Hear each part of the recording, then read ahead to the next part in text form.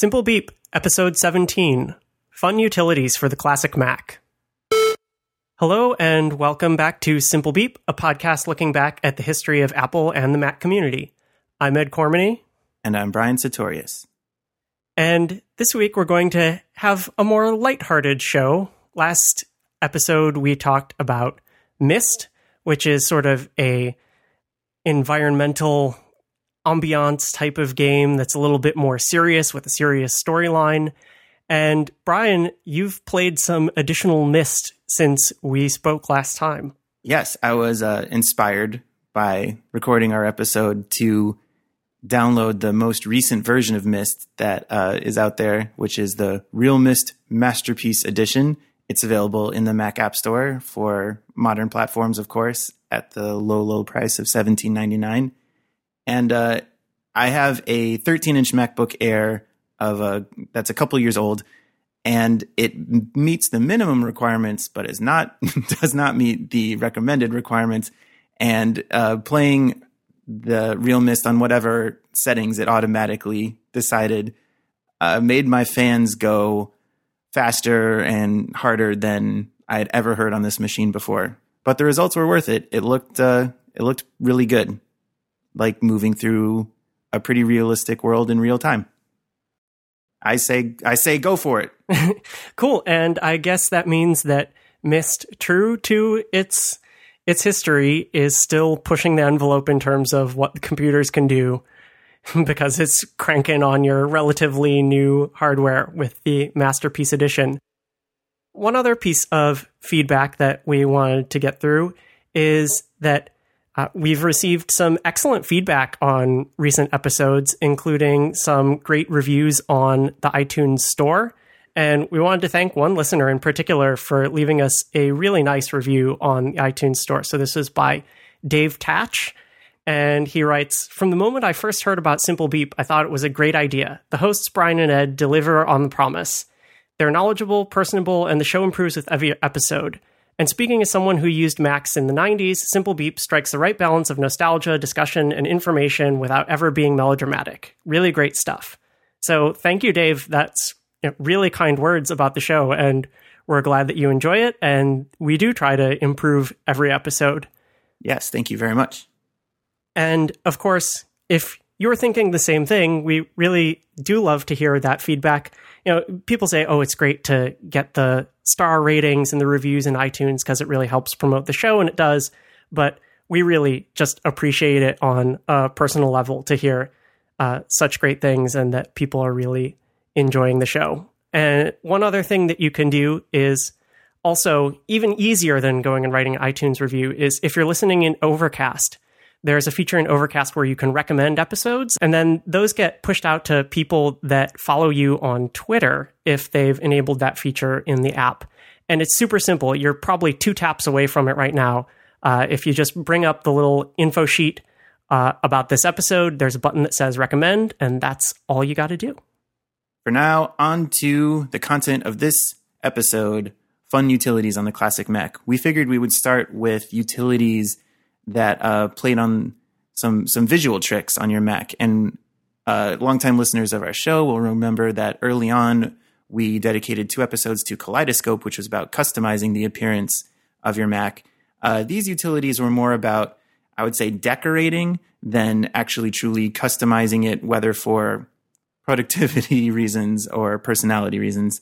Exactly. With Kaleidoscope, there was both a serious and a lighthearted side, and sometimes a ridiculous side. Whereas all of the things that we're looking at today, we've got 10 picks that we're going to go through, and every single one of them is basically just for the purpose of entertainment. Some of them are things that people installed and left on all the time because despite the fact they were entertaining, but they weren't disruptive, while some of them were definitely right in your face and you would want to turn off as soon as you were done with getting your entertainment value out of them. But the first one is something that was installed on lots of Macs that I saw growing up as a kid. Yeah, it's the Eyeballs extension. Very simply, it's a pair of eyeballs in your menu bar, and the pupils follow your cursor around the screen. So as we record this, it's the week after WWDC. Apple has previewed the next version of OS X, which is El Capitan. And the first feature they demoed was if you do the little shake your mouse or wiggle on your trackpad, it'll expand the cursor to help you find it. So if this eyeballs extension had any utility, it was to help you find your cursor on the screen. But back in the days of the 9-inch black and white screen, I don't even know if it was at 640 by 480 yet, that wasn't too much of a problem. I think this was really purely for entertainment to have eyeballs that would wiggle if you moved your mouse really quickly and follow you across the screen. Or if you brought your mouse up to between them, you can make them cross-eyed. I know I did this very often. And they would blink every once in a while. And that was basically it for the eyeballs extension. I think in some versions, they would blink whenever you clicked the mouse. Yeah, that sounds right. So you could press and hold, and they would close the eyes for a long time. And also, if the mouse just went idle, so if you were, say, typing a document and weren't moving the mouse around at all after maybe some timeout, 30 seconds or something, then they would sort of go to sleep and stop watching you. But as soon as you move the mouse, they would be back watching your every movement. And they started out black and white, just very simple white circles with solid black pupils in the middle. But over time, like Ed said, this was a much beloved extension, probably spread through like user groups and FTP servers, as was the custom back in the day. And eventually they became full color, and we'll put links to whatever we can find in the show notes. I wasn't able to find a link to the very original black and white version, but there's still a color version on the Macintosh Garden. And it looks like you can customize the colors. So if you want to have some creepy looking eyes, you can do that. And then this is one of the utilities we're going to talk about today that made it all the way to OS X. And as a matter of fact, there's a version in the Mac App Store right now. There's a version that you can run outside of the developer sandbox, if that's more your speed. And we'll provide links to all of these in the show notes. One thing I don't like about these new ones is that at least one of them, the eyeballs kind of adapted to be the glass bubble style of early OS X, the Aqua style. And that's just too much. I liked my eyeballs simple. Yeah, this is interesting. I might have to try one of these OS X versions and see how it plays with Bartender. Oh, yeah. Because that could be a real conflict there. There's also at least one project on GitHub where these eyeballs have been recreated, I think, in JavaScript. So you could even drop the famous menu bar eyeballs onto your personal website if you so choose. Yeah, I think this is a classic fun trope of any cursor-based computer system is that, hey, have something follow the cursor. There's that one website where you click anywhere on the page and then it loads up an image of someone, like a photo of someone pointing to that spot. That's always good for a laugh. The next pick that we have, this is one that I picked out. It's called Insanity. And this is apparently a pretty early Mac, utility, I think is the wrong word that we're going to use throughout this show. A little Mac application program. It was originally released in 1992 and was distributed on 800K floppies. So it was an early Mac app. And what Insanity let you do was it gave you an arsenal of weaponry ranging from weapons like firearms all the way to all sorts of things like cannons that would shoot bugs or bird poop or anything. And you were given control over this weapon and you could just completely obliterate your screen. So you would, when you had Insanity running, all you would do is click and drag. You would get sound effects and you would get these images of blowing holes in your desktop right through icons, menu bar, other windows. And of course, it was all a layer on top so that when you were done having your Insanity, you could go back to normalcy and erase all of your destruction or mess. I had never heard of this when I was using a Mac back in those days. So I went to the page of screenshots that we'll put in the show notes. And it looks like one of the options was, like Ed mentioned cannons, you can shoot like a human cannonball and he leaves a blood spattered, like lower half of his body on your screen. Yeah, I mean, it's a pretty simple app. You know, they've got a whole bunch of sprites and sound effects, and then just replicate them over and over for your entertainment. Hey, we said that these were going to be fun and silly. They sure are. This next one, I think, takes the cake for silly name, potentially. This one is called Zipple. I played around a lot with this utility on when my parents got their own computer and let me have like the old Mac 2 in my bedroom. I would make Zipples all day. They were replacements for the color icons in your menu bar. At the time I was on System 7, so that was the Apple menu, the Balloon Help / Apple Guide menu, and the application menu on the far right. And not only did this let you replace those three icons with static icons of your own, similar to what Kaleidoscope would let you do, but it actually let you make full animations. If you were down to animate, draw out each frame in a small 16 by 16 pixel editor, a lot like the icon editor in ResEdit, it would compile them all together and put this little infinitely looping animation in any of those three spots. And whatever version I originally got came with a couple artifacts of the time. And by that, I mean different animations where the Apple logo would violently destroy the Windows logo because this was the like proud to be on a Mac in the minority and Windows is the evil empire. So I remember those very clearly.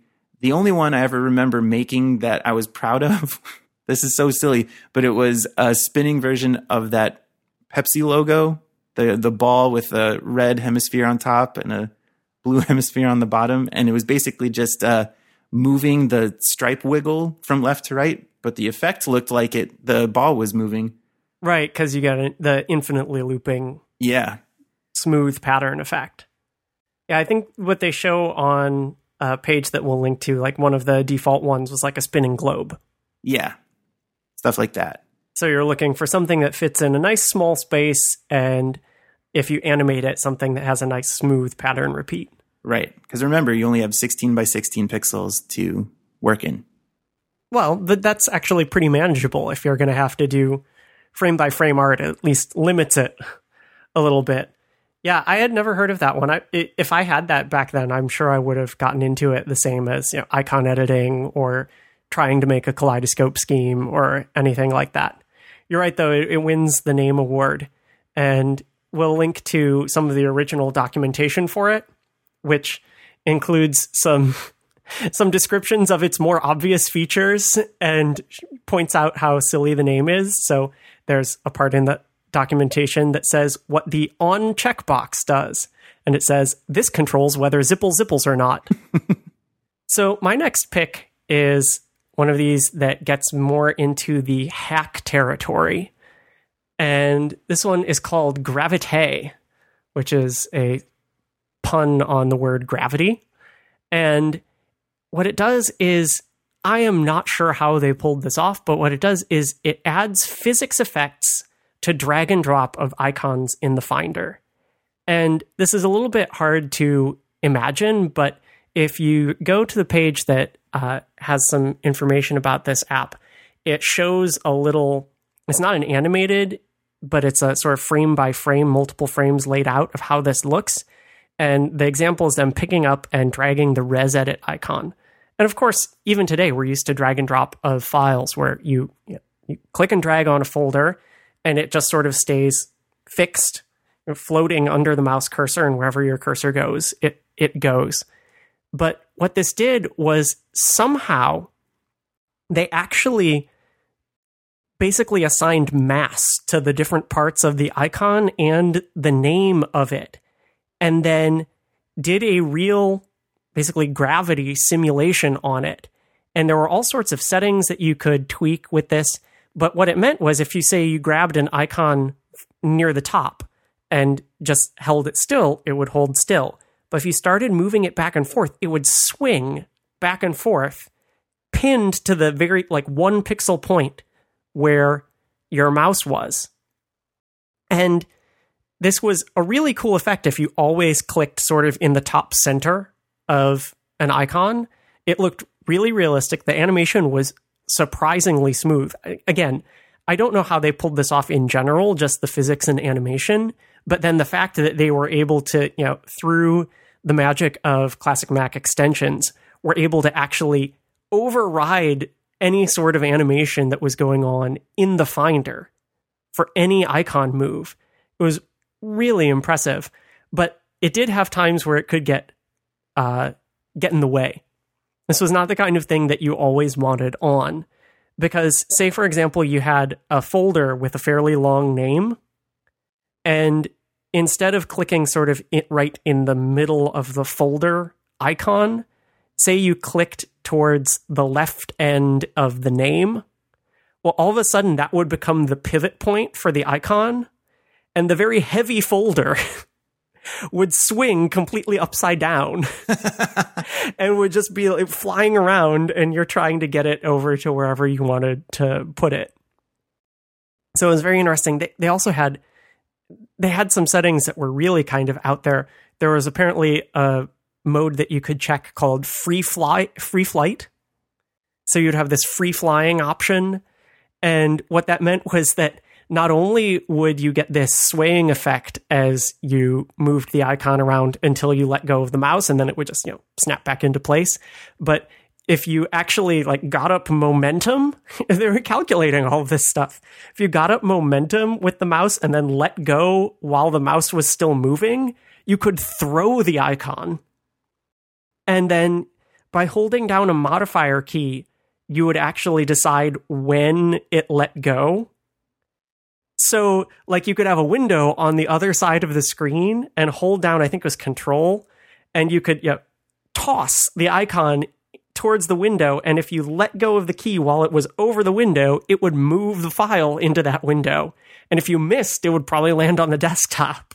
So it's not even display, but it actually overrode some of the file copy and stuff, or at least it had to directly interact with that logic. Yeah, it overrode all of the drag and drop. So anything that would just be an ordinary sort of translation from one point A to point B in a straight line with no fancy business across your screen, all of it was taken over by Gravité. That also meant in the free flight mode, I think, that if you just hung on to something and dropped it, it would go towards the bottom. If you didn't throw it at all. It was kind of almost like you wanted a sandbox for it that was, not the Finder, where you could just play around with throwing things would be more fun. Otherwise you're creating new folders and hoping they don't wind up in the wrong place, or that you've totally destroyed your file hierarchy just by having fun swinging the icons around. That point is going to come up later in this episode. Oh, that you might actually wind up putting things in the wrong place and destroying them. Yep. For the sake of a little entertainment. Yep. Yeah, that's it's on its way. Stay tuned. One other pick that I had that's another one of these sort of hacky tools is called ASCII Mac. And this was actually the winner of the Mac Hack competition in 1998. Were you familiar with this competition? I was not. This was the first I heard of it. Yeah, so it was hosted for several years. Apparently it started at the University of Michigan. I know for many years it was hosted in Dearborn, which is just outside Detroit. And it was basically a one-day hackathon. And they would bring people in, say, make some cool thing for the Mac. And, usually the crazier, the better. And I think the competition ended at midnight, but then that was pencils down time. Was the hackathon was over at midnight, and then everybody presented their projects from midnight to 4 a.m. They would get up in front of the room and actually show them off to the other people at the hackathon, which got up to 75, 80, 100 entrants towards the end. Then they would vote on them and go to bed. And then the next day they would announce a winner. So this one called ASCII Mac, I remember trying this out. I think it was probably distributed then on a Mac Addict CD. I think they always distributed the winners of Mac Hack, like the top 3 would come out annually. And this was an extension that somehow on the fly converted all of your desktop UI to ASCII art. So all of the windows, the menu bar, anything that was on screen, the demo that they did that I think won them the award was they opened up a QuickTime movie and started playing it and then activated the ASCII mode, and it did real-time conversion of the playing QuickTime movie into color ASCII art. That's insane. And remember, this is in 1998, so they were probably running on PowerPCs, but like not super high horsepower. And I think I ran this, so 98, yeah, it would have been on Power Mac G3 that I would have tested it out on. And it worked. I mean, of course, it made it impossible to do practical work while it was in the all ASCII mode, but it was a super cool hack that they managed to pull off. And I'm still not entirely sure how they did it. You said that both were smooth. That's what really impresses me, is that both the Gravite and ASCII Mac would like keep up with the refresh rate and not stutter or lag. Like, that's just so cool. Right. They were being extremely careful with the use of resources. I think in the Gravite manual, where it explains some of the options, I think there was a quality slider. And they say that, on some older Macs, which at that point they probably meant, like an LC or something, or Mac 2, like that if you bumped up the quality all the way, that you might get bad results, like stuttering or bad frame rate. But if you dropped it down, you would still get a nice smooth effect.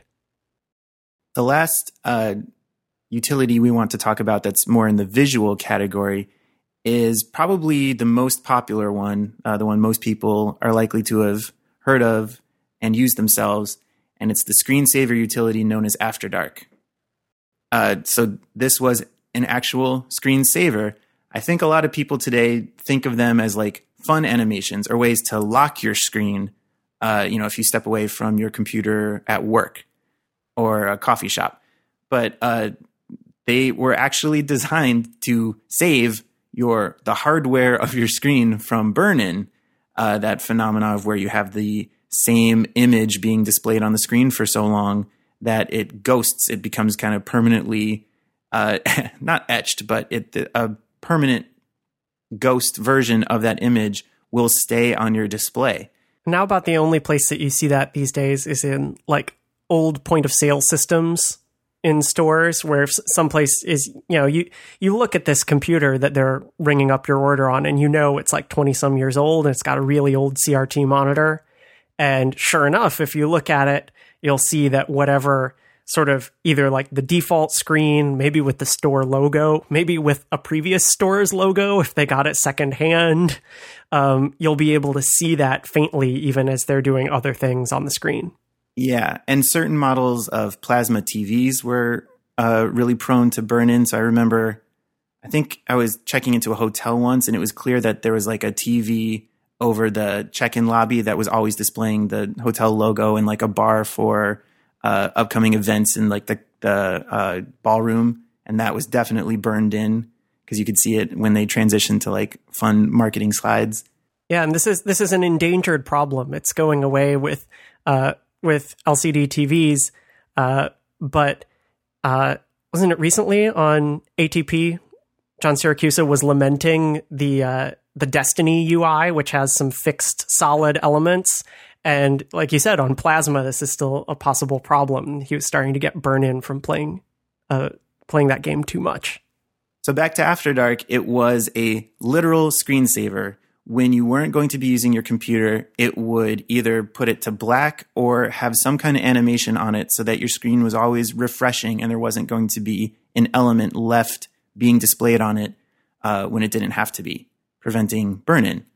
It was made by a company called Berkeley Systems and released for the Mac in 1989. and a Windows version a couple years later.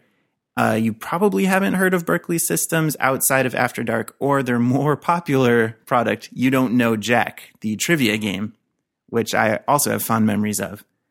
Berkeley was acquired by Sierra Online almost a decade later in 1997. And then if you go through their Wikipedia page, they were kind of shuffled around the parent corporation of Sierra in various divisions and never really released anything on their own after that. Yeah, You Don't Know Jack seems to have been published in various ways by about 20 different companies at this point. But I didn't know that it started with them. I didn't know that was the same company.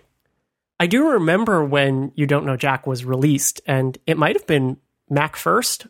I think so. It was a big hit, at least in the Mac community. I remember like Mac Addict magazine was always talking about the latest installment of You Don't Know Jack. Anyway, back to the screensavers. Anyway, After Dark had a bunch of modules, which were basically the different animations that would play when it became activated. And it's probably known for one that we'll discuss in a few minutes, but the first default standard module was called Starry Night.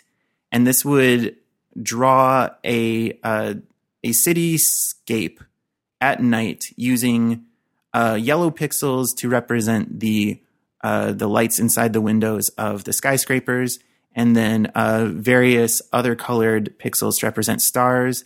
And then there'd be little bits of motion, like the lights of an airplane going across the sky or the light of a shooting star. And some windows in the cityscape would flicker on, flicker off. And presumably the position of the buildings would change from time to time as well to avoid that burn-in effect. Otherwise, you would wind up having a city skyline over all of your word processing documents, which would just be the exact opposite of what you were hoping for. Exactly. I played around with After Dark a lot, and this was one of the ones that I liked for its simplicity, and yet in that simplicity still managing to convey a pretty rich cityscape. So like we said, there are many updates to After Dark, more modules, etc. There were a couple different versions of the software itself released. One was called More After Dark. One was called Before Dark. There were a couple modules that were interactive, which, the screensaver was usually when you're not going to be using your computer. But it turns out some of the After Dark modules were so fun that people would trigger their screensaver just to play a game or mess around with the mechanics of the screensaver. So they released some standalone games called After Dark games. There were lots of media tie-ins. I think Wikipedia mentioned that there was like a Simpsons After Dark software version that you could buy. Other popular brands and franchises ultimately had their tie-ins too. But to get back to the core After Dark modules, we'll put a link in the show notes. Someone has recreated, I think, the core original set of After Dark modules in simple HTML, CSS, and JavaScript, if you want to go experience what those were. And to briefly go over some of those that I remember fondly, we cannot go any further without discussing the iconic flying toasters. I think this is what people think of when they think of After Dark. I was pretty convinced that the flying toasters were actually the default. And I think they did after a while, once they realized that the flying toasters became their symbol. They were what appeared on the box art and that sort of thing for the After Dark franchise. So if you haven't seen flying toasters... Does what it says on the tin. Yeah, it's what it sounds like. It's isometrically rendered little pop-up toasters with beautiful angel wings on the sides. The wings are flapping and they're flying through space. And there are also pieces of toast flying alongside them. And I think one of the controls in the control panel was how done you wanted your toast to be, either lightly toasted all the way up to burnt. There was also a module called Lunatic Fringe. And this was one of the modules that was a playable game and later spun off into its own game that you didn't have to be in your screensaver to play. And it was a pretty faithful clone of Asteroids and Maelstrom, even at that time, where you're a ship flying through an asteroid field. You can get different guns and power-ups and bonuses.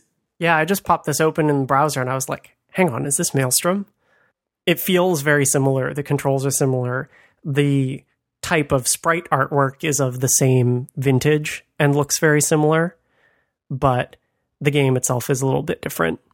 I definitely got in trouble at my elementary school by installing this and playing it, because I think the teacher was smart enough to like sweep the applications folder or the basic folder structure of the hard disk and look for stuff that nefarious kids had brought in on floppies. But she didn't think to look through the screensaver.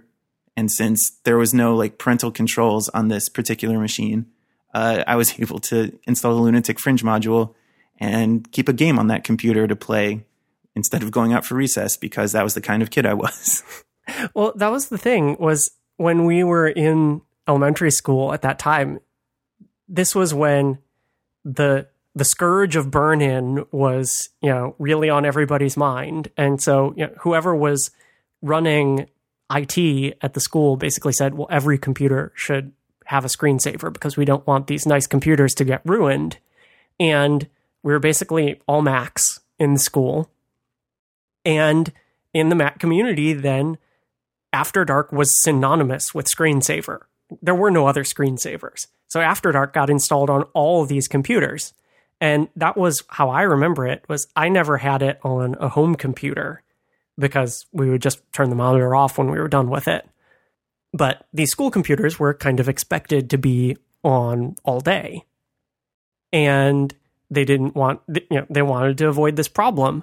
And so they all had After Dark. And I think many of them were running Starry Night, A, because it was default, and B, because it was just subtle enough that you wouldn't really be distracted by it in any way. But if you went over to something like Flying Toasters, that's going to be riotously entertaining to third graders. Yeah. Let alone being able to have an actual game in the screensaver.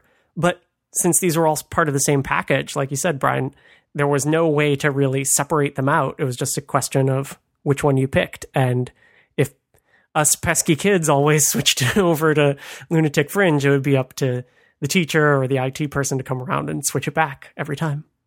And the final After Dark module I wrote down to mention here was one called Stormy Night. And this is because After Dark also had the capability of playing sound. Again, it's not really something you need for a utility that's just playing simple animations to keep your screen refreshing.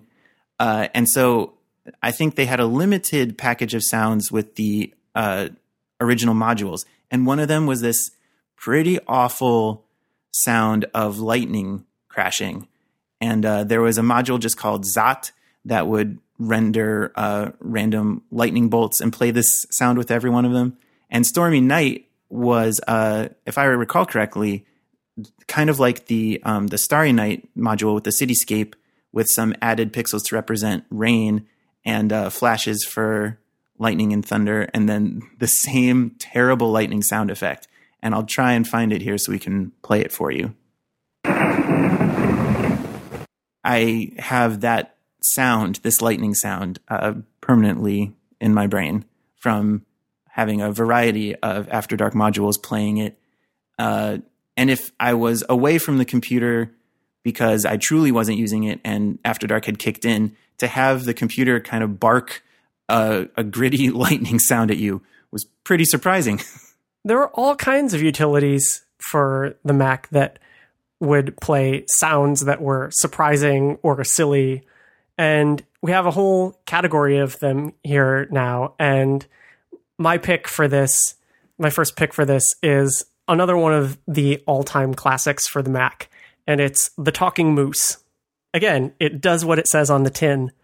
The Talking Moose is a little picture of a moose head that pops up at regular intervals, and it says something to you. And what it says could be, well, I won't say almost anything because it came with a set of canned phrases that it had, and it would show the moose face, and it would do this in a text-to-speech voice, and it would actually animate the mouth of the moose as it said something that was maybe a stupid joke, maybe something that sounded kind of deep and philosophical, or maybe something that was a little bit off color. I think that there were a couple of Macs in our school system that had Talking Moose, but again, it was maybe a little bit more adult than some of the other utilities, so they might have kept it a bit more hidden. But it was a very early Mac utility. It was released in 1987 for black and white Macs, and then updated a little bit since then. And again, like these other utilities that we talked about, Brian, the fact of what they were able to pull off in a convincing fashion at the time. So there's still an entire official Talking Moose website, which we'll link to a page that specifically talks about the original version of Talking Moose and has a download link and instructions for getting it going in an emulator and a demo video with some of the quips that it says. And a quote from the creator of it says, "What I'm most proud of is the lip synchronization, which the original Talking Moose had in 1987. And when I was first looking back for some videos of this, I saw some really poor quality ones, and maybe I was like looking on my phone and couldn't tell what was going on because it was sort of full-size screen capture shrunk way down. And I just thought that, it kind of popped up on the screen and it went ba ba ba ba ba, just some mouth movements as it said something. But the fact of the matter is that they were all animated to more or less match the words that were being spoken, and in a way that you would expect of, say, like a cartoon animation, like, for TV cartoon. And I thought, oh, okay, that's because it's got the canned phrases, and 1987, the guy must have gone through and said, I have 100 phrases, and I'll plan out the animation frames for each one of these phrases, right? And then, pick one from out of the hat, and you get both the sound and the animation, and it plays it nice and smooth, pre-programmed, simple. Turns out not, because with the Talking Moose application also came, I believe it was a desk accessory that was called Moose Proof. And that's proof in the sense of like proofread, I guess, because in that little accessory, you could put in arbitrary text and do text to speech spoken by the moose in the moose voice. And as it shows in this demo video on the site, the mouth movements actually match up with the text to speech, which I was pretty surprised by, because I remembered when basically the, Mac Talk voices, the text to speech voices, were being further developed in System 7, and then they got a big overhaul in 7.5, I think. They added a lot of new voices, and their algorithm got better, and it sounded more convincing, and it wasn't just the Fred voice that sounds like a robot. And I thought that was when, like, the leaps that made this possible, like decent text-to-speech at all possible, for one. And then, two, something built on top of that was visual. It was all there from the original Talking Moose, which is why I'm sure it was so popular in the late 80s, early 90s. It was, again, one of these examples of technology that just seemed like impossibly cool.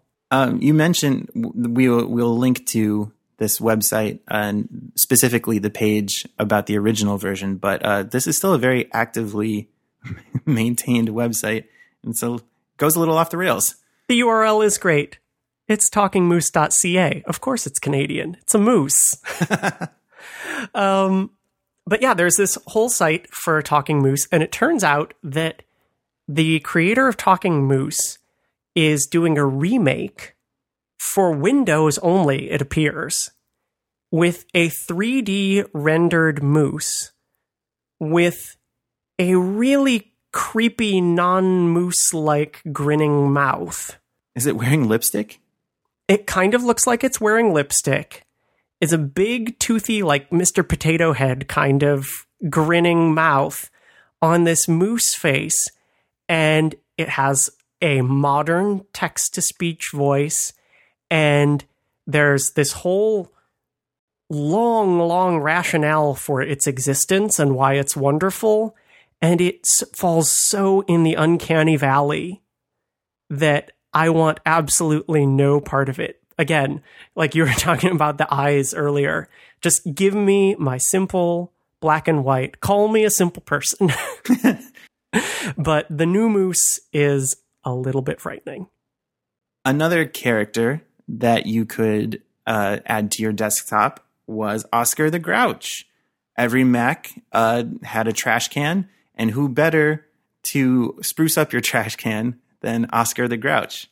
This was a popular extension. We definitely had it on my family computer.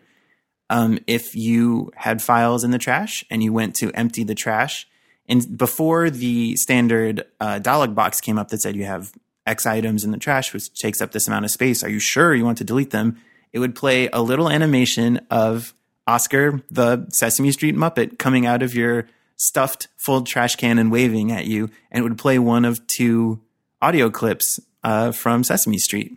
Oh, I love trash. I love it because it's trash. Yeah, so you alluded to this fact, Brian, that apparently I was guilty of this. There were many households that had young children who loved Sesame Street and also had Macs with the Grouch installed. And, well, these young children, of course, wanted to see Oscar all the time because he's such a friendly, adorable Muppet. And so, well, they would need things to put in the trash so that they could empty the trash. And I guess these children must have been just at the age that they would know that you could drag and drop things to the trash, but not quite savvy enough to create new folders. So many, many things would wind up in the trash. And of course, on the classic Mac OS, you could throw darn near anything in the trash, including some very important things. Basically, like what? You couldn't modify the system suitcase or throw out the Finder, but that was about it from the system folder that was off limits. Again, I remember that this was a utility that I first encountered in school. In our elementary school Mac lab, it was a lab full of LCs, and there was the teacher's computer, and then there was one other computer that was a Centris that was up towards the front of the room. And a few of us would use that computer to create some projects that we were doing for class or for extracurricular activities. And we were allowed to go in there and use that computer even while other classes were happening. And we were doing serious work. Like, we were actually working on a proper project for school, but we were managing a lot of media files and always creating new versions of things and having to throw stuff out. And I remember once that I just honestly went to empty the trash just because it was a course of doing normal work on the computer, and the sound was up all the way, and the teacher was giving a demo to a different class in the background, and out comes Oscar, and I got a death stare from her for doing that, because we knew that you could suppress the Grouch by holding the Shift key when you went to empty the trash, which was a nice feature of the utility, that it gave you that option specifically for when you didn't want to disturb a room full of 30 people who are supposed to be learning with Muppets. But if you forgot it, out came Oscar. I have a pick now that sort of builds on the Grouch. This one is audio only, so there were no fun animations. And this is a utility that my family had called Kaboom. What this does is similar to the Grouch. It lets you play sounds when certain Apple events would trigger. And of course, emptying the trash was one Apple event.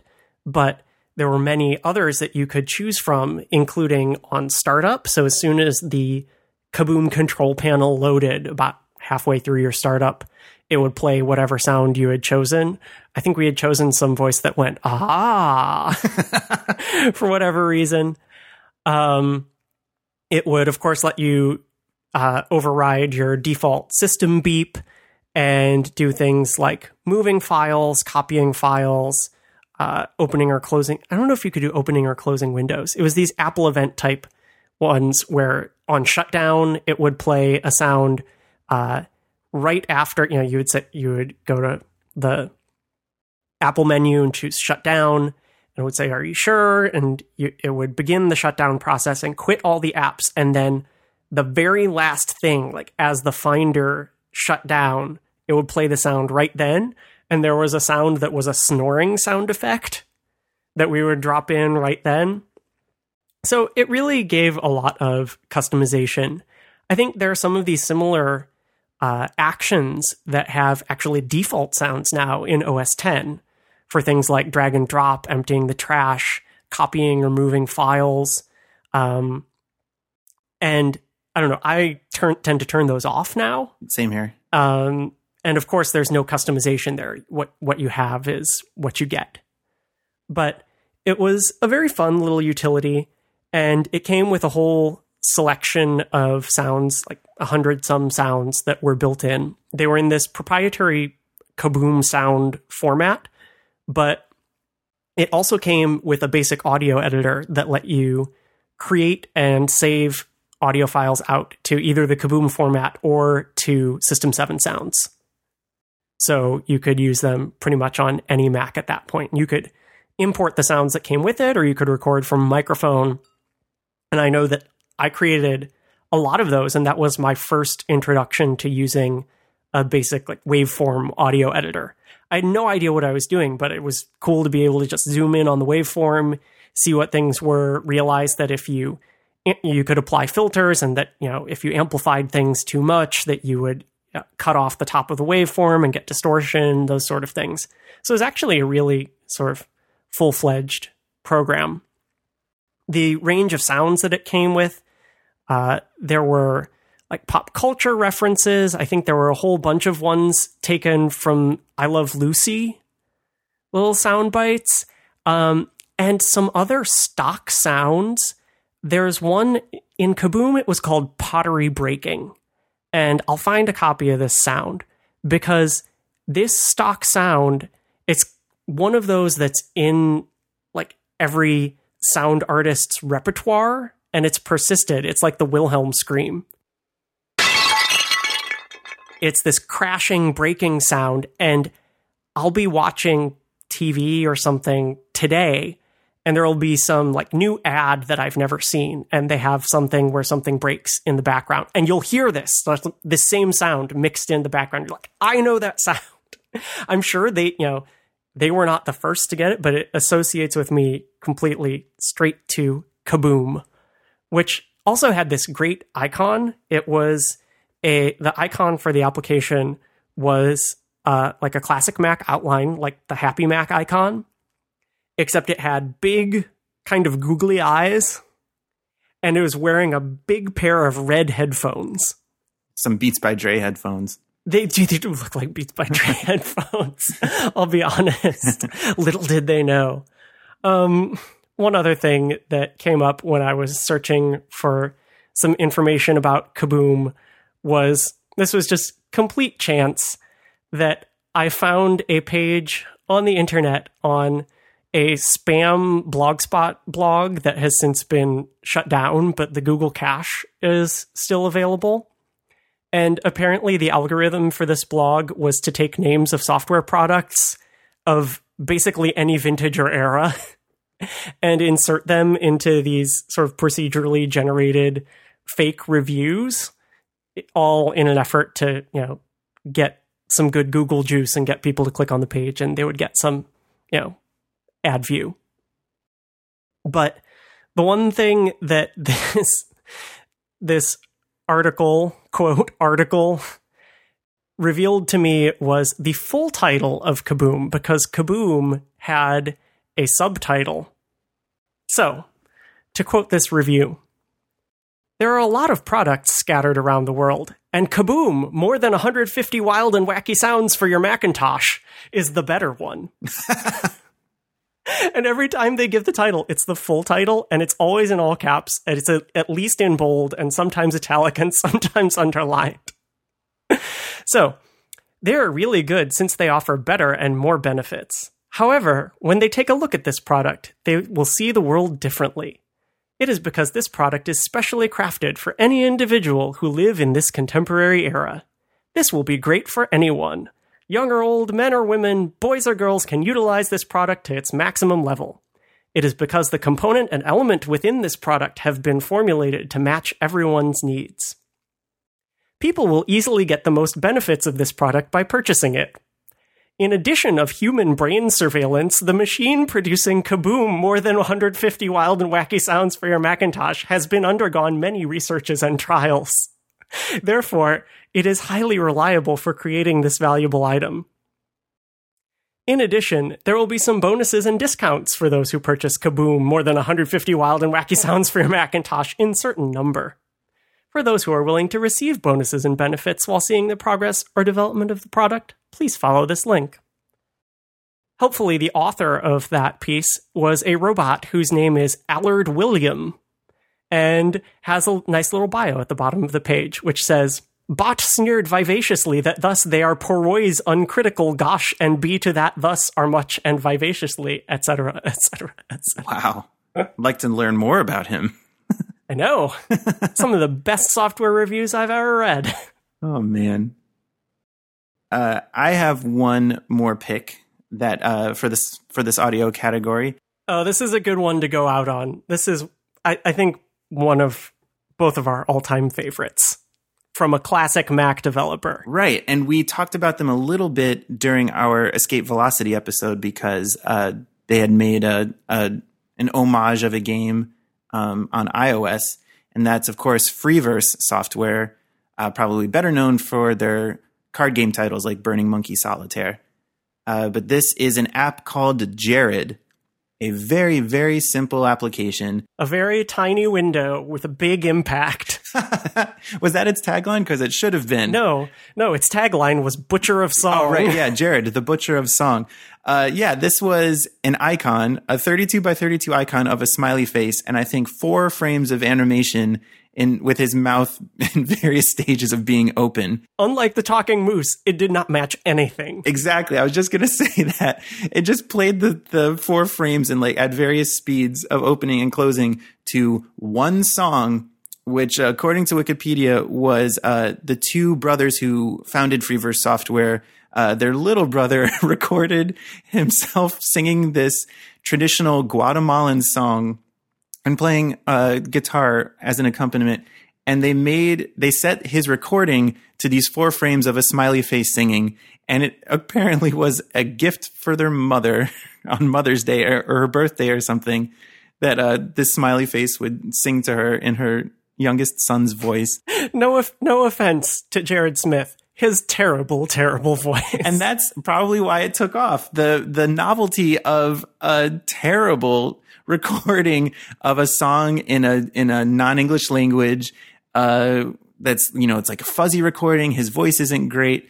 And it's a goofy looking pixely smiley face singing to you. Huge cult appeal. This spread like wildfire throughout the Mac community and actually lasted as just that version for a long time. And I think it showed up in a couple pop culture places. I think it may have been in a commercial at one point. Just what we've told you. We'll put links to YouTube videos of just the program running so you can get a feel for it. We'll also put a couple of links about the lore of Jared in the show notes. And one of them says that some people got bored or tired of this. I just don't see how. I don't agree. But Freeverse eventually released 2 variations on the Jared theme. One was called Jared Choir, which I don't remember how many, but it was up to, let's say, 10 instances of the smiley face sing the same song. I see a screenshot with 4. 4? Okay. I know the icon had 4. Maybe it was just 4.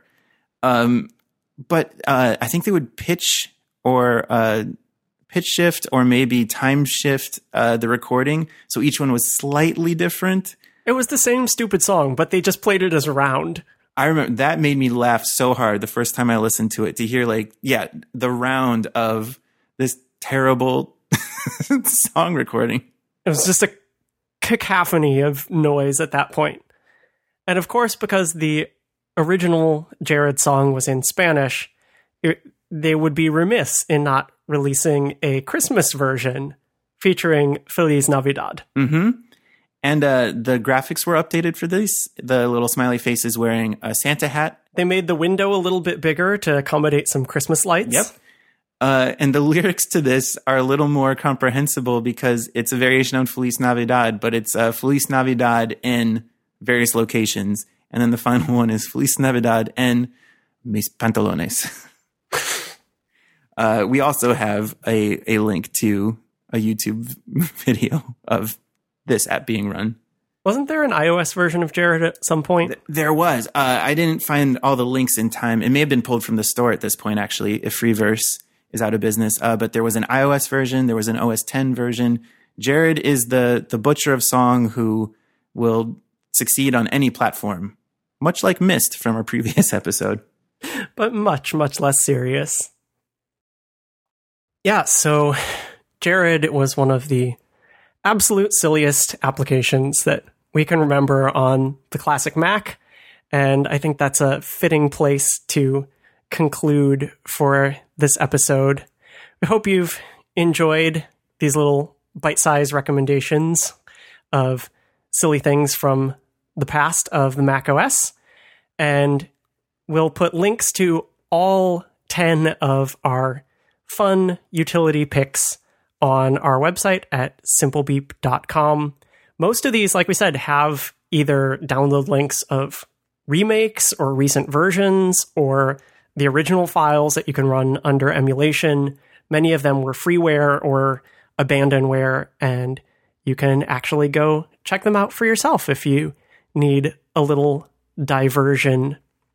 And I think that we do need a little bit of diversion on our computers these days. I don't have any sort of silly utilities running on my Mac at the moment now. Do you, Brian? No, I don't. I'm actually trying to remember. I think when Dashboard was released as a part of, what was it, Tiger 10.4? Yes, there was sort of a flood of fun and silly dashboard widgets, like the ball that would bounce around and you had to catch it, and all sorts of various little self-contained games and trinkets and so forth.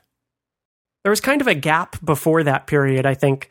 You know, we went out on Jared, which was the smiley face that would sing you a terrible song. And sort of after that, I think that all of these sort of fun little things for your computer quite soon after that got associated with bad Windows malware and adware, where it would be like 100 free smileys for your computer, and they would dance around and they would be silly looking and they would, you know, be running a botnet in the background or something terrible. And so where people were attracted to these at first in the sort of late 90s, when Windows malware was really at its worst, people just sort of put up a shield against this stuff. Oh, it looks really fun, but I better stay away. You know, even the people who were sort of drawn like a moth to a flame to these sort of fun little things, it was like, oh, I better not. It might not be okay. Yeah, actually, you mentioned that the Talking Moose is coming back for Windows specifically in a kind of 3D rendered Uncanny Valley style. And that is like a direct link to that, what was it, Bonzi Buddy, the purple 3D gorilla that was definitely a backdoor for malware on Windows. So I could see maybe time just repeats itself and we go through another wave of these again. Or maybe with better security now and better app distribution and people just generally being more savvy, maybe we'll get a nice little wave of fun stuff that is safe and fun for everyone. So like we said, you can find links to all of these on our website. Show notes for this episode and all of our episodes are at simplebeep.com/episodes.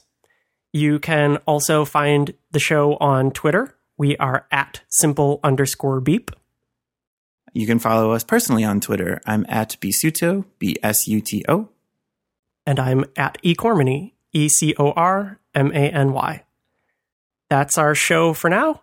And what better way to go out than with a lovely serenade from Jared, Butcher of Song.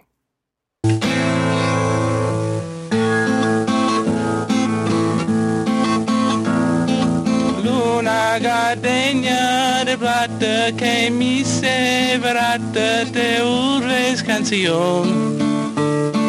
Tu che mi viste cantando